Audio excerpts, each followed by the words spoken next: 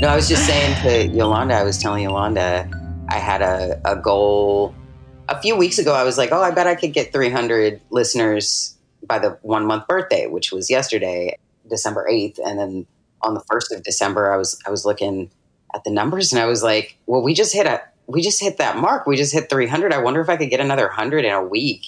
And then it was close. Like I had like 35 to go day of, and I was kind of doing these like little boosts with posts and trying to encourage people to send it around. Like, we only have this many to go. We only have this many to go. And it kind of froze with 3 left, and it just hung there for like 3 hours. And I was like, you know what? That's close enough. That's close enough. I'm good.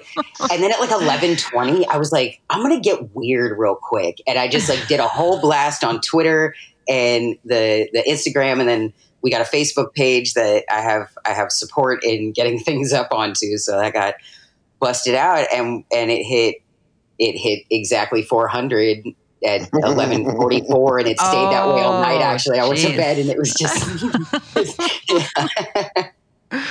so, playing with that manifestation power, huh? Yeah, I'm like, can I just casually flex it? Yeah. What happens if I try that and make it just kind of a fun thing? Yeah.